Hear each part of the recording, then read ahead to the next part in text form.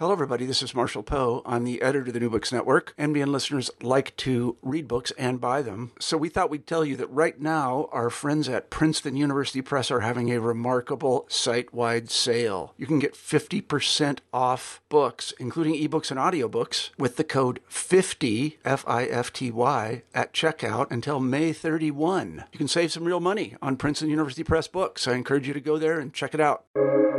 Welcome to the New Books Network. Hello, everybody, and welcome to New Books in Folklore, which is one of the many podcast channels you can find on the New Books Network.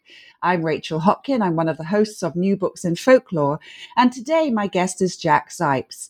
And very unusually, he's not going to be talking about any one book, but 5 books, 4 of which are published by the small publishing house he recently set up called Little Mole and Honey Bear. Jack Zipes, welcome to the New Books in Folklore podcast. Well, thank you for inviting me, Rachel. It's a pleasure. Before we get to the books and your publication house, can you tell me a little bit about yourself and how you came to be a folklorist? We like to start off the podcast with this tradition of asking people their folklorist origin story. Well, I'm not really a folklorist. That is, I never studied folklore, but I came to folklore without realizing that I had a great interest in it. Many years ago, when I was writing my dissertation on the romantic hero in German and American literature, I read the Grimm brothers. I read Tieck, E.T. Hoffmann. I had spent 3 or 4 years in Germany, and so I was able to read all of these authors in the original, and I fell in love with first the literary fairy tales by the Romantics, and then later on realized that if you're going to understand literary fairy tales, you have to know something about the oral tradition. And that's when I began self-educating myself on folklore. And so perhaps you might call me a folklorist, but I'm somewhat of an eccentric and a dilettantish folklorist. And over the years, I've translated, I don't know, about 20 or 30 books from different languages. I speak Italian, French, German, and I can also read Spanish. So that I was able to really study most of the, I would say, European and American folklorists and folk tales for the past 40 or 50 years. And due to the fact that I'm somewhat productive, that is too productive, I was not able to have all the books that I wanted printed by mainline publishing houses, and decided at one point that if I'm going to publish all the stories by unknown, neglected, wonderful fairy tale writers and folklorists, then I should start my own company so that I can work at the speed that I want to work. And that's how Little Mole and Honey Bear came into being about 2.5 years ago. I found a wonderful group of editors who work with me. They're called the Wise Editors. And this group, with local printers here in Minneapolis, enabled me to publish thus far 4 different books that one could consider. These are generally political or radical fairy tales of some kind, and by neglected authors from the 1920s, 30s, and 40s, and also illustrators, amazing illustrators. And this is what I'm doing during my retirement, with the motto to unbury these talented, neglected authors before I myself am buried. So that is what I'm doing these days. And the coronavirus actually enhances my production because I am not allowed out of the house. I'm more or less quarantined and have to accomplish everything I do here in the house, and have amazing amount of time to do what I want to do. So we are going to take a whistle-stop tour of the 4 books that you've published so far with Little Mole and Honey Bear before moving on to one more. I want to start with The Giant Owl and Tiny Tim. Now, have I said that correctly? Yes, you have. And this is by Christian Behrman? Yes, that is correct. This was one of my favorites. I loved it so much. So I guess, can you start by telling us a little bit about who this Christian Behrman was, and then tell us the tale of The Giant Owl and Tiny Tim, which is a beautifully illustrated hardback book? Sure, I'd be glad to. Christian Behrman is a perfect example of the type of authors and illustrators that I have been publishing. He was born in 1881 and died in 1924, a young man. And he came from a poor baker's family, and his father died when he was a young boy, and his mother more or less supported him. And he was supposed to become a tailor, but he was not really intended, given his talents as a painter, to become a tailor. His mother managed to save up enough money so that he studied art in Munich, and won a Munich prize that sent him to Italy. And during World War I, there was very little known about him because he never married, and there were no relatives who saved his paintings. A lot of his paintings were destroyed during the bombings in World War II. But he managed to paint and also started illustrating children's books in the early 1920s. And one of the books, I have 2 or 3 of his books actually, but one of the books that he published, he wrote the story, and he also at the same time drew all the illustrations, which are really brilliant illustrations. There are about 40 illustrations in this book, and it's all about, actually, it's a very relevant book because it's all about this giant who saves a small town, from an epidemic, and he battles death and convinces death that he should not destroy this town and destroy Tiny Tim, who is his best friend, a young boy who worked a farm, and a farm where the giant owl worked. And it's a hilarious tale at times because there are these demons that come from the underground and try to also play mischief in the town, and they are the craziest looking demons you've ever seen. And the giant and Tiny Tim work together to save the town. So it's a absolutely remarkable book that I stumbled upon while I was in Germany one time, and I translated it and found a printer, to start. This is the initial book in my series that I'm doing with Little Mole and Honey Bear. It's not all plain sailing for this giant, is it? Because at the beginning, he wants to go to the town and become friends with the humans there, and they don't like him. That's right. There are many themes, actually, that make this book so relevant because he is almost like an immigrant, or you could say a refugee. He's very lonely on a mountain, and he goes into the town, and he's so huge that he frightens the town, and the town think that the people in the town think that he's going to destroy the town, but he really wants to work and help people. And they chase him from the town, and that's how he meets Tiny Tim, whose parents have died, perhaps in World War One, and he's left with his younger brother and sister. And Tiny Tim falls asleep in a wheat field. I'm sorry, the giant owl falls asleep in a wheat field, and in the morning, Tiny Tim is very angry with him and wants to chase him away. But the giant says, "Look, you need some help on this farm." And that's how they formed this amazing friendship. It's really touching. And all the kids in the neighborhood also love the giant owl, who takes him swimming and things like that. There are some beautiful illustrations of this, like they're all climbing up a ladder to get to his face. And I just adored this book. The illustrations are just gorgeous. Yes, they are. So that was the first book in my series. And then the next book that I did is called Johnny Breadless. That's subtitled A Pacifist Fairy Tale, right? That is true. And in French, it's Jean Saint-Pain. And of course, Jean would not work all that well in English. And so I try to think about, what is key in the particular tale. And he has no bread, or the bread are crumbs. So this is a story about a young boy. He's about 9 or 10.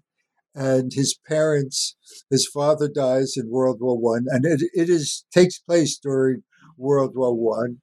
And the author, Paul Vaillant-Couturier, was a Bohemian poet and served in World War One valiantly, was wounded many, many different times. He went into the war as a poet and not with any type of political ideology. And he came out of the war very disappointed and was one of the original founders of the Communist Party in France. And he also was a poet, continued writing as a poet, and also was the editor of L'Humanité, which was the first communist newspaper in France. And in 1921, he decided to warn children by writing this book, Jean Saint-Pain, Johnny Breadless. And it's all about when Johnny comes home one day, he finds that his mother has died. So he is neither mother or father. And he leaves home and goes into the woods where he meets this magic rabbit. And the rabbit is very fond of him because he has chased away hunters from all the animals. And he said, since you have been such a friend to us animals in the woods, I'm going to show you what the world is like so that you can begin smiling, because Johnny cannot smile at all. And so the rabbit takes off his ears and they form the propellers of a plane, and then some pheasants join and they make this plane take Johnny first to a factory where he sees how his mother had worked herself to death in this particular factory. Then the rabbit takes him to see these decadent, rich people and politicians and generals and priests and so on, to see how they just waste away their lives and don't care about anything. And then he goes to the battlefront where the war is taking place. And there was, at the beginning of, during World War One, there was a famous night, I believe in 1914, Christmas night, when the soldiers from all the fronts actually crossed the lines without killing each other and celebrated Christmas together. And then the next day went on killing themselves. And Johnny's exposed to all of this and realizes how decadent people, these elitists, are controlling the world and controlling his fate, have caused the deaths of his mother and also father. And at the very end of the story, there's a sort of indication that the revolution, 1917 revolution in Russia, is going to bring about a great change for democracy. So it's illustrated. There are two in this particular book. I kept there are two versions. One version of 1921 and one version of 1934. I kept in English I worked from the 1934 translation or edition, and then in the second part of the book, I published illustrations by a separate, distinct illustrator in French. So there's a French and English in this book, and it's a really tender, compassionate study that I find very compelling. Can you tell us a little bit about the two artists who did the respective illustrations? Well, the illustrations are very, very different. The original one of 1921 was done by a more traditional illustrator. His name was Ladour, but they're very compelling because you really get a sense of how the French dressed and what they looked like, and they're in watercolors that are also rather amazing. And then the other illustrator for the 1934 book is Jean Lorca, who became a very famous abstract painter. And he too, all of them were very political, were on the left. So you have two really distinct versions, at least in the illustrations, which really bring out how you can approach this whole topic of war and exploitation of people. The other two books also seem to be about war and exploiting people. Next, we come to Kedil the Great, which is subtitled And All You've Ever Wanted to Know About Fascism. And it has a rather Hitler-esque caricature on the front cover. Yes. This is a stunning book and in fact, I was in New York at Strand's bookstore, which is very famous used bookstore, also has new books as well, in Greenwich Village about 2 years ago. And I was just browsing and in the antiquarian session, and there was this book, the cover of the book has, it just says Kedil on it. And then there is a small picture of a individual that looks like Hitler. And I said, oh my God, what is this, a German Nazi book or something like that? And I picked it up and read it, and I was stunned because it's a wonderful, the illustrations are by Frederick Fox, who worked in the 1920s and 30s in California and did caricatures. And the authors are Deidre and William Conselman. They were the son and daughter of also a famous animator, famous for inventing a film based on Cinderella. And he was a good friend of Fox. And I think that the father, who died in 1940, the year that this book came out, may have been the real author for this book, but I'm not too sure. I haven't been able to get the information. But the wonderful thing about this book is it's all about this sort of, on one page you get these huge, wonderful, remarkable illustrations of how this skinny kid who hates insects and people and destroys anything in his way, he eventually becomes a fascist, or becomes more and more he looks like Hitler, and he's destroying families and hurting people, and wants to take over the world because he forms an army. And eventually the world, pictured as a sort of human being, laughs at him and laughs him to death. And so it's I would say, an educational book, because it basically shows how fascism or a fascist comes into being because he's so mean and brutal. And then through various episodes in his life, we see him becoming nastier and nastier, to the point that the world wants to do away with him. So I felt that, my God, I've got to include this book in the series, and again, reprinted it just this past year. And the other book that I found more or less at the same time, but this time I found it at a book fair in Minneapolis, where I live. It's called Yusuf the Ostrich. And this too is a story about fascism, but totally different. It was written and illustrated by Emery Kellen. I had never heard of Emery Kellen before, and I picked up this book, and again, I was stunned by the beautiful watercolors and ironic humor.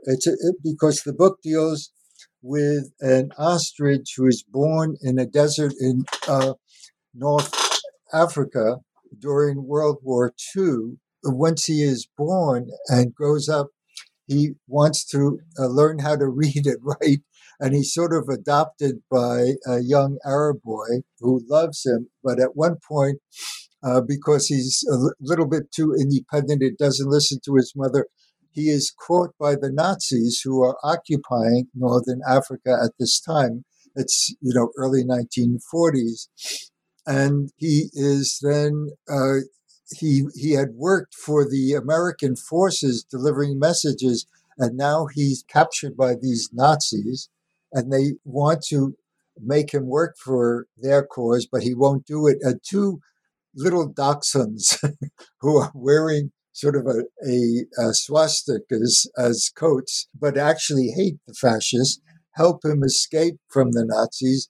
And he comes back home, and then he has information that he's gathered about what the Germans are going to do in North Africa, and becomes a hero among all the Arabs and Americans in North Africa. And all he wants at the very end of the book is to rejoin and love his mother. It's, again, a tender book. And in the course of finding out something about Emery Kellen, I stumbled on a amazing political caricaturist. He was a Hungarian Jew who was famous with a good friend of his during the 1920s and 30s when he worked for the League of Nations and used to draw political caricatures, and escaped the Nazis in 1938 and came to America. And during the 1940s, he began working for the United Nations as the director of television. And at the same time, he wrote and illustrated about 3 or 4 books for children, along with his wife, whom he met at that time. And they also did a version of Aesop's Fables, brilliantly illustrated by Kellen. And he also wrote books for the United Nations that celebrated peace. And he is totally unknown, and all his holdings are at the Princeton University Library, which I traveled to and did a lot of research on him. And I'm hoping to publish some other books by Kellen, because he is highly significant. He died sometime in the 1970s. This book, too, is beautifully illustrated, and it really has a message about fascism that all children and adults should learn and read. Hey, it's Kaylee Cuoco for Priceline. Ready to go to your happy place for a happy price? Well, why didn't you say so? Just download the Priceline app right now and save up to 60% on hotels. So whether it's Cousin Kevin's Kazoo Concert in Kansas City, go Kevin, or Becky's Bachelorette Bash in Bermuda, you never have to miss a trip ever again. So download the Priceline app today. Your savings are waiting. Go to your happy place for a happy price. Go to your happy price, Priceline. Yeah, this was another one of my favorites. And I think it's because of the illustrations. They're just so gorgeous. We've got a picture here of Yusuf, the ostrich, sitting with a book in his feathers as he studies with various other children in the village where he lands up. Later on, we see him running away from the Nazis with a Nazi. I think he's got a Nazi helmet on his head because he's been kind of like co-opted by the Nazis, even though he's working undercover. We see a map with the Nazi generals looking at the route of Yusuf, who's now escaped. I mean, it's just gorgeous. And some of them are in color and some of them are in black and white, but they really are absolutely enchanting. So I really look forward to seeing more works by this wonderful artist and illustrator and writer. So that was a very quick tour of the 4 publications to date by the Little Mole and Honey Bear Publishing House that you've set up. And then the 5th book that we're going to look at is published by Wayne State University Press, and it's called Charles Godfrey Leland and His Magical Tales. You're the editor of this, and you've written an introduction to it. So tell us, who is Charles Godfrey Leland, and why should we know about him? He's a really remarkable individual. He was born about 1820, and he to a wealthy Philadelphia family, and he supposedly was influenced by folklore by some servants in the house who used to tell him stories, and he then became fascinated by the occult, the mysteries in the world.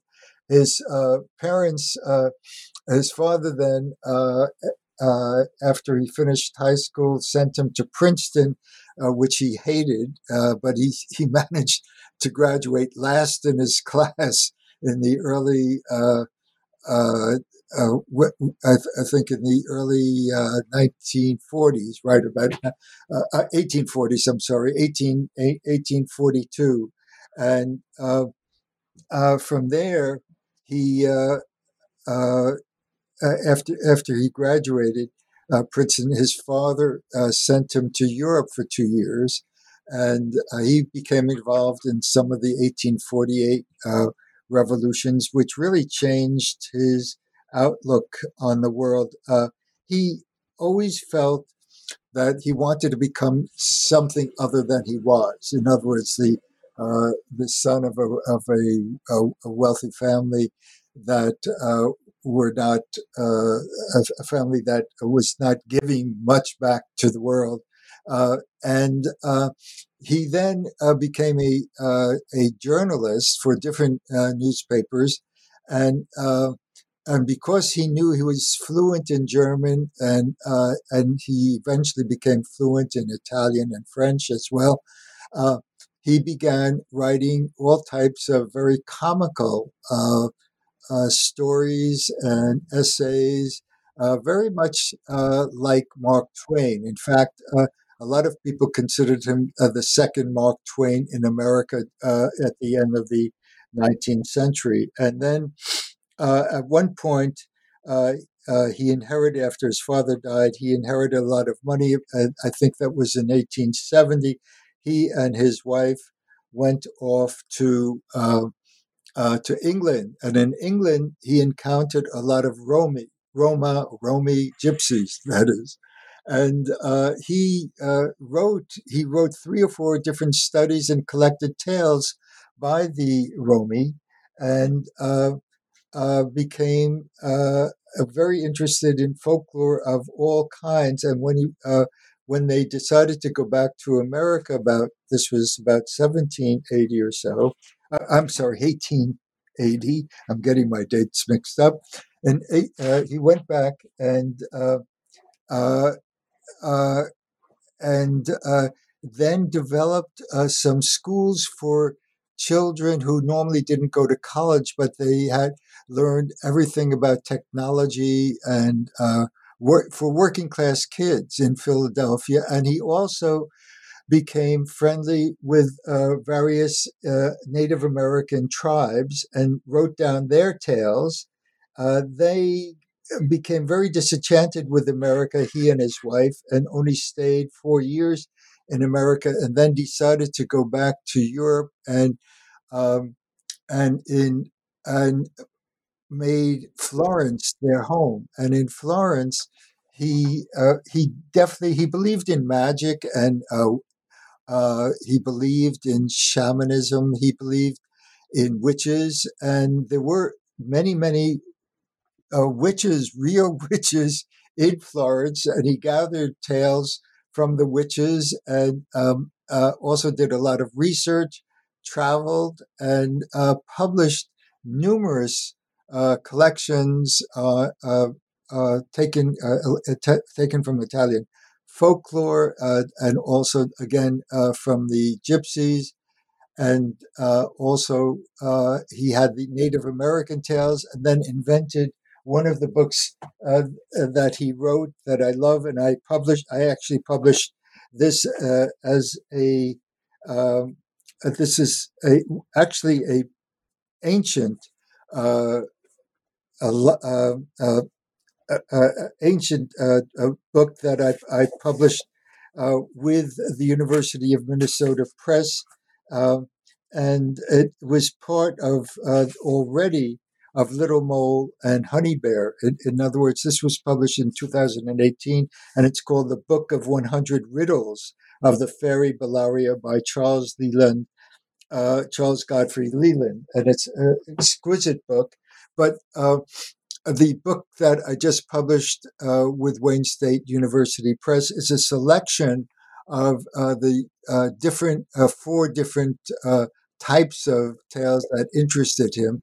And these are tales about the legends of Florence, legends of different communities in Italy, and also they involve tales from the Native Americans and from the Gypsies. So it's a really unusual collection, and I'm trying to sort of create new interest in Leland, because there are many other books that he wrote that are worth publishing. Do you have a couple of favorite tales that he collected that you'd like to tell us about? Well, yeah, I do, and one of my favorite tales is about. It sort of sums up Leland to a certain extent, and it's a sort of a legend, and it's about this man who does very wealthy, and he has a fountain that is considered a magical fountain, and that fairies live down there. And one time, two very wealthy friends of his decide come and visit him, and are having drinks in a garden, and they start laughing at him and about his sort of dedication to magic and the occult. And they said, "Do you really believe that there are these fairies rumbling down in this well?" And he says, "Yes, of course I do. And there are two beautiful fairies I see every now and then." And they start laughing and making fun of him. And as they are talking, a servant comes and says, "Sir, there are two ladies out front who want to talk to you. Would you mind coming out front with me?" And and so he gets up and leaves and goes out front, and nobody's out there. In the meantime, part of the sort of mansion, or part of the house in which she lives, falls, breaks and falls on the two men who had made fun of him, and they're not killed, but they're injured, heavily injured. And then the owner comes back and sees what's happened to them, and he knows that it's the fairies who are angry at these two men, and that's the end of the story.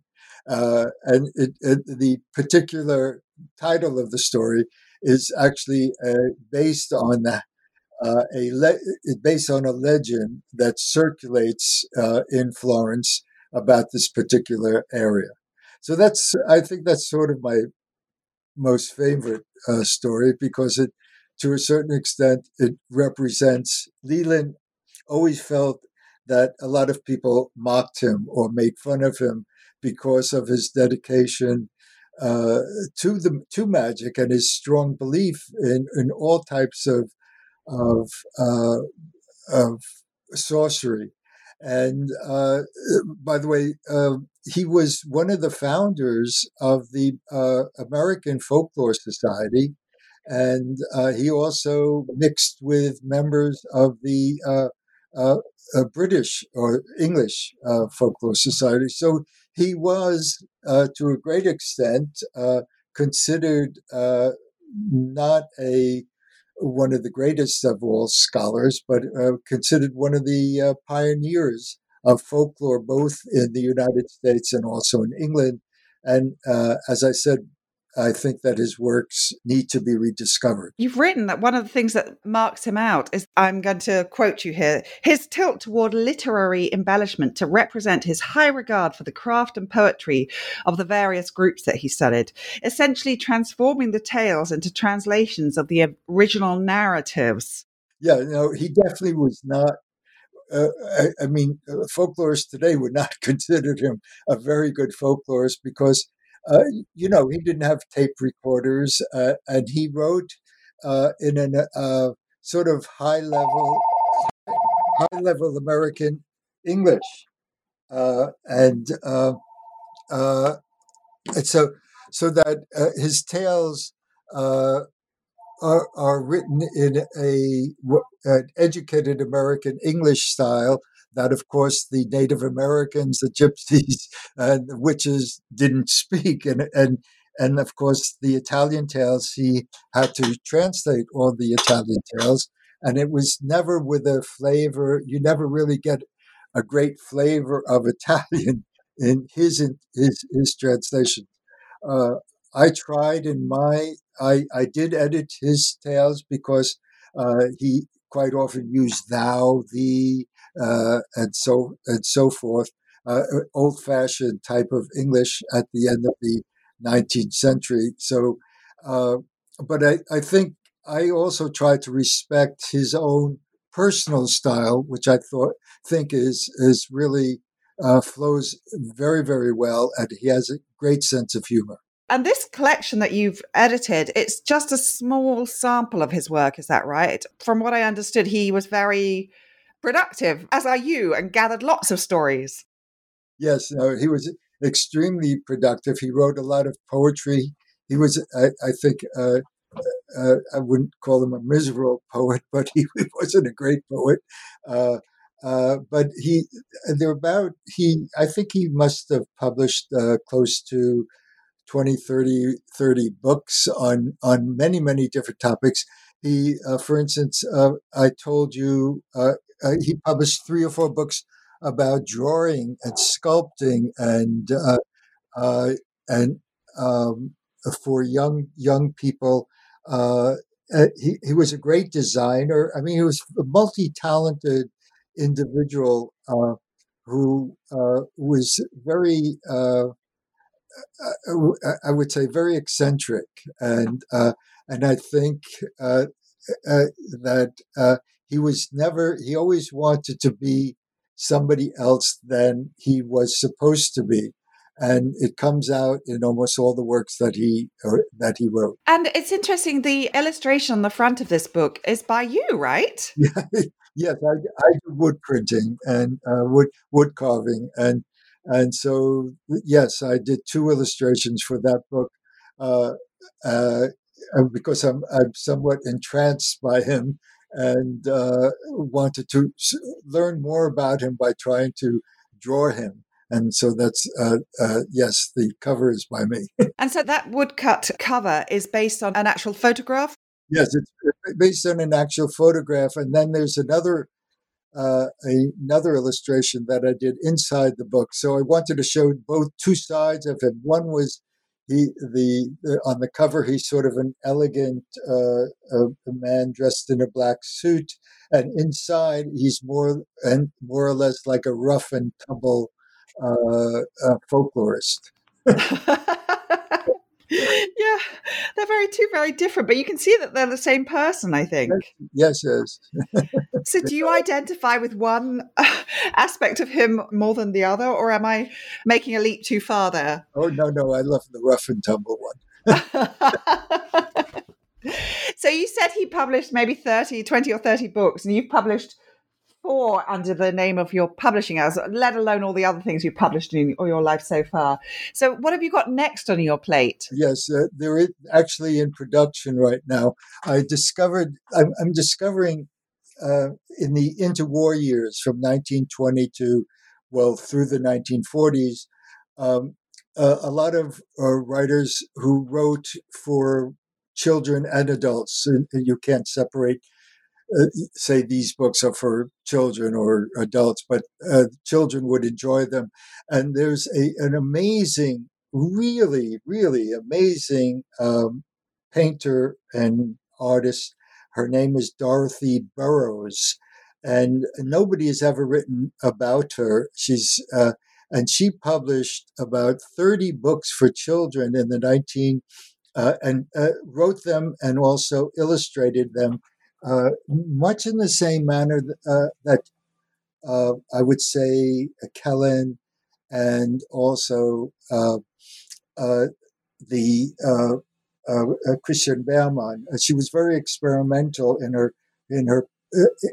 her painting of animals, and in fact, she loved animals. She was a real animal rights person way before the animal rights movement. So all her books that she published, in particular in the 1930s and 1940s, were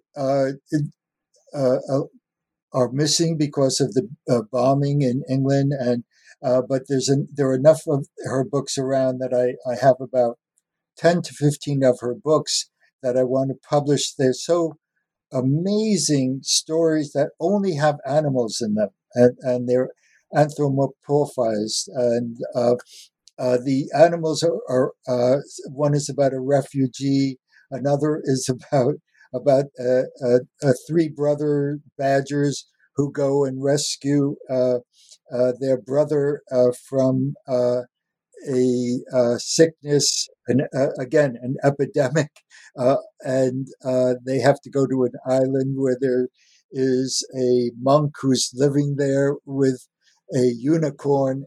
So brilliant writer, illustrator.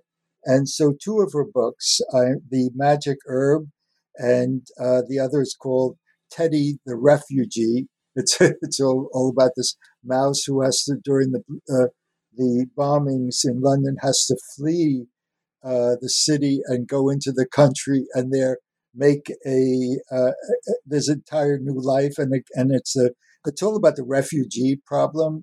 Again, sort of metaphorically, really deals with the question of refugees, immigrants, and so on. And then the third book that I'm trying to get the rights for is a book that came out actually in the 1950s, but it's a book about a boy with magic green thumbs who uses his green thumbs to prevent his father, who owns a factory where weapons are produced. And the hero of this book is Tistu. And Tistu uses his green fingers to create flowers that prevent the guns from going off, and he actually prevents a war. So it's a wonderful story and should be reprinted. And it speaks again directly to the green movement, to the environmental movement that is rather strong today. That all sounds wonderful, and I don't want to take up any more of your time since you obviously have many, many things to get on with. So listen, Jack Zipes, thank you so much for taking part in the New Books in Folklore podcast, and our listeners can find out all about the books discussed in this podcast, as well as about your publishing house, Little Mole and Honey Bear, in the notes which accompany this podcast. Okay, well, thank you. It's been a pleasure talking to you. Thank you. And again, I'm Rachel Hopkin, and the New Books in Folklore podcast is just one of the many channels you can find on the New Books Network. Have a lovely rest of day.